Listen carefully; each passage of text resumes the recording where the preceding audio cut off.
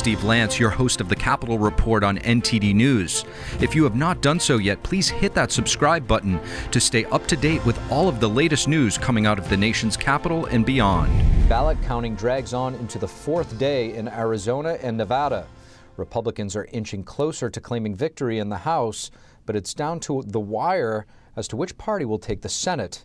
NTD's Melina Wisecup has some updates for us. Melina, please tell us what's the latest. Yeah, Steve. So according to the latest results, Republicans are still holding strong in the House. They've secured 211 seats compared to Democrats' 196. So Republicans just need to gain 7 more seats in order to take control of the chamber. Now, that's still a very small margin of control for the House, but the margin is even smaller for the Senate. There are 3 outstanding races in the Senate right now, and Republicans would need to win 2 of those 3 races in order to gain control of that chamber. Now, we know these races are in Georgia, Nevada, and Arizona. Georgia, of course, is going to a runoff election. Arizona still has hundreds of thousands of ballots left to count. And for Nevada, their most populous county, still has around 50,000 ballots left to count as of today. And Nevada is still accepting mail-in ballots, so we may not know the results for these key races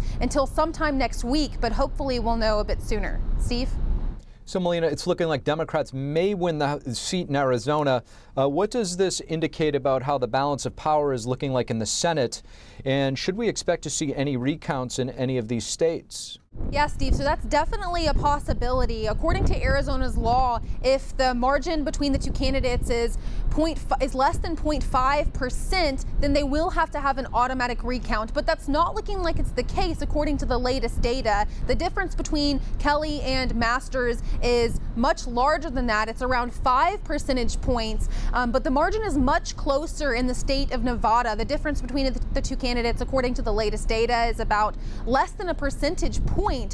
In this state, Nevada does not require an automatic recount, but candidates can request it. So that's definitely a possibility. And Nevada is definitely a key race we do want to be looking at as far as which direction the balance of power is headed. And I say that because, as we see from the latest results, and like you mentioned, Arizona is leaning more in Democrats' favor. Now, if Democrats do take Arizona and they do win Nevada, then Republicans don't have any chance of taking control of the Senate. But if Republicans do win the state of Nevada, then we will only be looking at the state of Georgia, and that will become a nail-biter race because we will have to wait until the December runoff to find out which party will be controlling the upper chamber. Steve, back to you. And next, joining us to discuss the voting irregularities in Nevada, we have former Nevada gubernatorial candidate and attorney Joey Gilbert. Joey Gilbert, thank you so much for joining us on the Capitol Report. Thanks for having me. It's always a pleasure to be here. Joey, you ran for governor in the state of Nevada. It's fair to say that you have your finger on the pulse in terms of election process. Is this normal with what we're seeing with regard to the vote taking so long to see the results in your state? Well, normal if you want it to be what's been happening since 2020. I mean, look, anyone that thinks this nonsense should be happening or is normal, really, come on, think about this. We've, in 30 years, we've gone backwards. We've got more technology and more capability than ever before. And I moved here from Chicago, in 1988, 89. We used to have the entire vote done, polls closed, and by 9 o'clock, we knew everything. Fast forward 30-something years, and now it's going to take 6, 7, 8 days, 6 weeks till they certify it. It's the biggest bunch of nonsense I've ever seen. And as we know, make no mistake, the current pauses in both Arizona and Nevada are to assess the vote counts of Republican candidates in those states and to respond accordingly. And they need 2 things to make that happen: time and media cover. And that's what you're seeing. Joey, the Epoch Times is reporting that late last night, cameras watching a voting counting center in Nevada that are still counting votes went dark for hours. These types of incidents are surely not helping build confidence in your election system. It's a joke. I mean, come on. These things we never have a problem. All of a sudden, during vote counts, things are going, and why would they go dark? Let's talk about why they would go dark. Because they're bringing in votes. All right. It's just that simple. There's no other way to say it. Again, look at all these cases that we've seen across the country now. Republican candidates doing very, very well, if not winning by a lot. And then slowly but surely now they're being edged out. And again, let's take it for instance, Florida has 3 times the votes of Arizona and 8 times the votes as Nevada, but they count and report their numbers within 2 hours of poll closure. And yet here we are, 2, 3, 4 days into it. Cameras are getting shut off. Counters are malfunctioning. The day of the election, ballot machines were malfunctioning. They were running out of paper, all in Republican, areas, precincts that were heavily Republican. I mean, come on. Anybody that can't see this as an absolute by design is really, lost. And again, I'll tell you something. The American people aren't stupid. They're all waking up across the country that this is a game. This is a game, and it's all by design. Joey, when do you think we're actually going to know the results in Nevada? We will know the results in Nevada when the candidates that they're most fearful of, like Jim Merchant and Adam Laxalt and possibly even Joe Lombardo, are edged out by a small number. That's when you'll know. If you want to know the truth, that's what's happening. Because every day you're seeing Adam Laxalt's, margin that was huge disappear.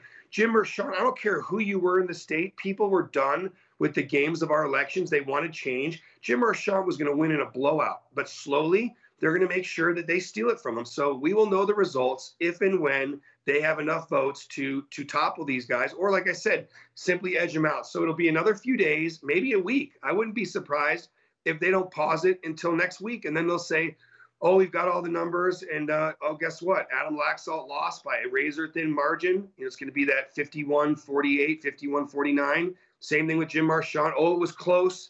The red wave was there. But you know what? For some reason, people wanted these insane, Democrat policies like, open borders and inflation and gas prices and all the COVID, nonsense. They voted for more of that. Are you kidding me? It's ridiculous. So again, we'll know the results when they have enough votes to get rid of the people that they're most fearful of. And those are the America First core value, medical freedom, medical privacy, election integrity folks that are 100% behind parental rights, fixing our broken schools and sealing the southern border. And when those candidates are gone and no longer a threat, we'll have the results. Joey, you're also an attorney. At the end of the day, Adam Laxalt is a former attorney general in the state of Nevada. Does that give you some type of confidence that he's most equipped to handle any type of shenanigans if litigation is required? Not at all. I have no confidence. The judicial system is a captured operation. No one wants to hear these cases. No one wants to look into it. The judiciary goes on and on about how they don't want to get involved and, voting, they're not going to get involved in overtime when they absolutely should. If they had a spine, they'd step up and say, what's going on here is not normal. Okay, we shouldn't be going backwards in how long it takes to get election results. The public's, I guess, belief in the integrity of our elections is at an all-time low. 83% of Americans think there's something going on with our elections. It's almost as bad as the fake news media. Less than 10% of the American public believes that the fake news and the news media in general are telling them the truth. So when we get to 83% of Americans think there's a problem with the veracity of our elections, you got a problem. So judges, step up and do the right thing. And like I said, if President Trump couldn't make a dent in the elections and fixing these elections, Carrie Lake, Mark Fitcham, Jim Merchant, people have been fighting for 2 years. I have no faith, and it's not anything against Adam. Adam's fighting the entire bureaucracy, and you call it deep state. You could call it whatever you want to call it. It's the folks that don't care who wins as long as they stay in power. That's who you're fighting against. And again, the judiciary needs to step up and make a tough call and say, hey, something doesn't smell right. Let's look into it. Let's investigate it and put the evidence on in front of the public and let the American people have a say in this and be the judge of what's really going on in these elections. Joey Gilbert, thank you so much for joining us. Absolutely, my pleasure. And to assess the state of politics and the fallout from the midterms, as well as the former president's scathing statement aimed at Florida Governor Ron Destantis, we have Florida resident and political strategist Roger Stone. Roger Stone, thank you so much for joining us. Happy to be here. Roger, it's great to have you back. Before we delve into the details, big picture, what's your postmortem on the election and what are the results telling you thus far? Well, I must say that I'm disappointed, but I'm also not surprised. As of this moment, we're still not certain that we even have a majority in the House. It appears that we're waiting for the results of a number of races on the West Coast, which seem to be taking an extraordinarily long time to count. But it appears to me overall that the red wave turned out to be a red drizzle. I really do think that there are legitimate claims of voter manipulation in Michigan, in Arizona, in Georgia, in Pennsylvania. Mike Lindell really did plot this out in real time. Just like 2020, you see these unexplained enormous ballot drops in the middle of the night. I really don't think we've cleaned up our election machinery. And I think that is partially to explain for the results as we know them now. But as of this moment, it is possible to have a majority in both the House and the Senate. We still don't know. So aside from the potential election fraud, which is surely still on the table, are there any policy issues, other issues, why you think that Republicans came up shorter than expectations? Yes, I guess I would have to say media coverage of the entire scene. I mean, our largest single problem in the country today is that all mass communications are either controlled or censored. So while the polls tell us that what the voters were concerned about were record gas prices, food shortages, inflation ravaging the buying power of the dollar, the shipping by our government of billions of dollars abroad so we could fight over the borders of foreign countries, but not spending what it takes to seal our own border and end what is a crime and drug epidemic. The voters tell us that's what they're interested in, but that's not what the dominant mainstream media wants to talk about. So I really think that the results of this election reflect the censorship and control of the mass media in this country, because the results of the elections don't match what the voters told pollsters going into the election they were concerned about. I want to ask you about former President Trump. He just came out with a scathing statement against Florida Governor Ron Destantis. Is this the right move for him? Well, first of all, everything the president said is correct. I mean, Governor Ron DeSantis was an unknown congressman whose campaign for governor was mired in single digits.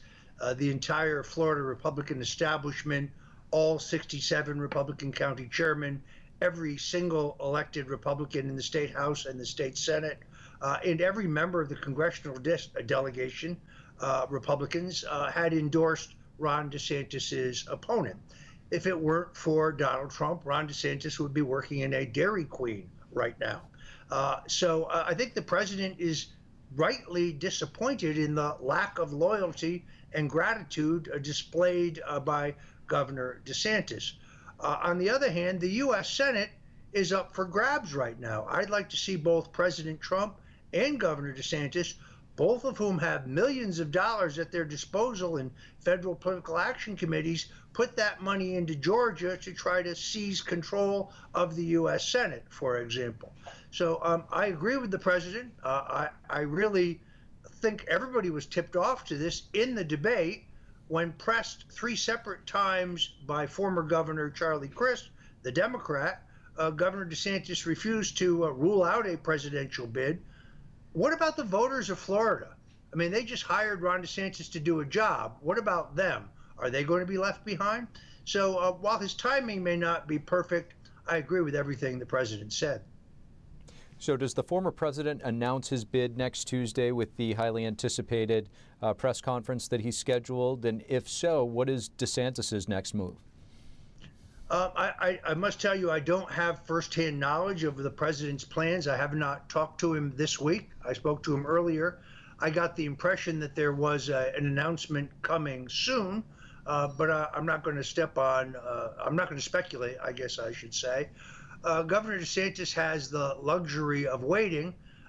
Look, none of us knew that both the House or the Senate was going to be up for grabs at this point. We really thought these would be decided matters. So I think the president should, if he is planning an announcement, he might want to reconsider the timing slightly. But here's the only important thing to me. If Donald Trump runs, he is the only challenge to the government media cabal that has been running this country.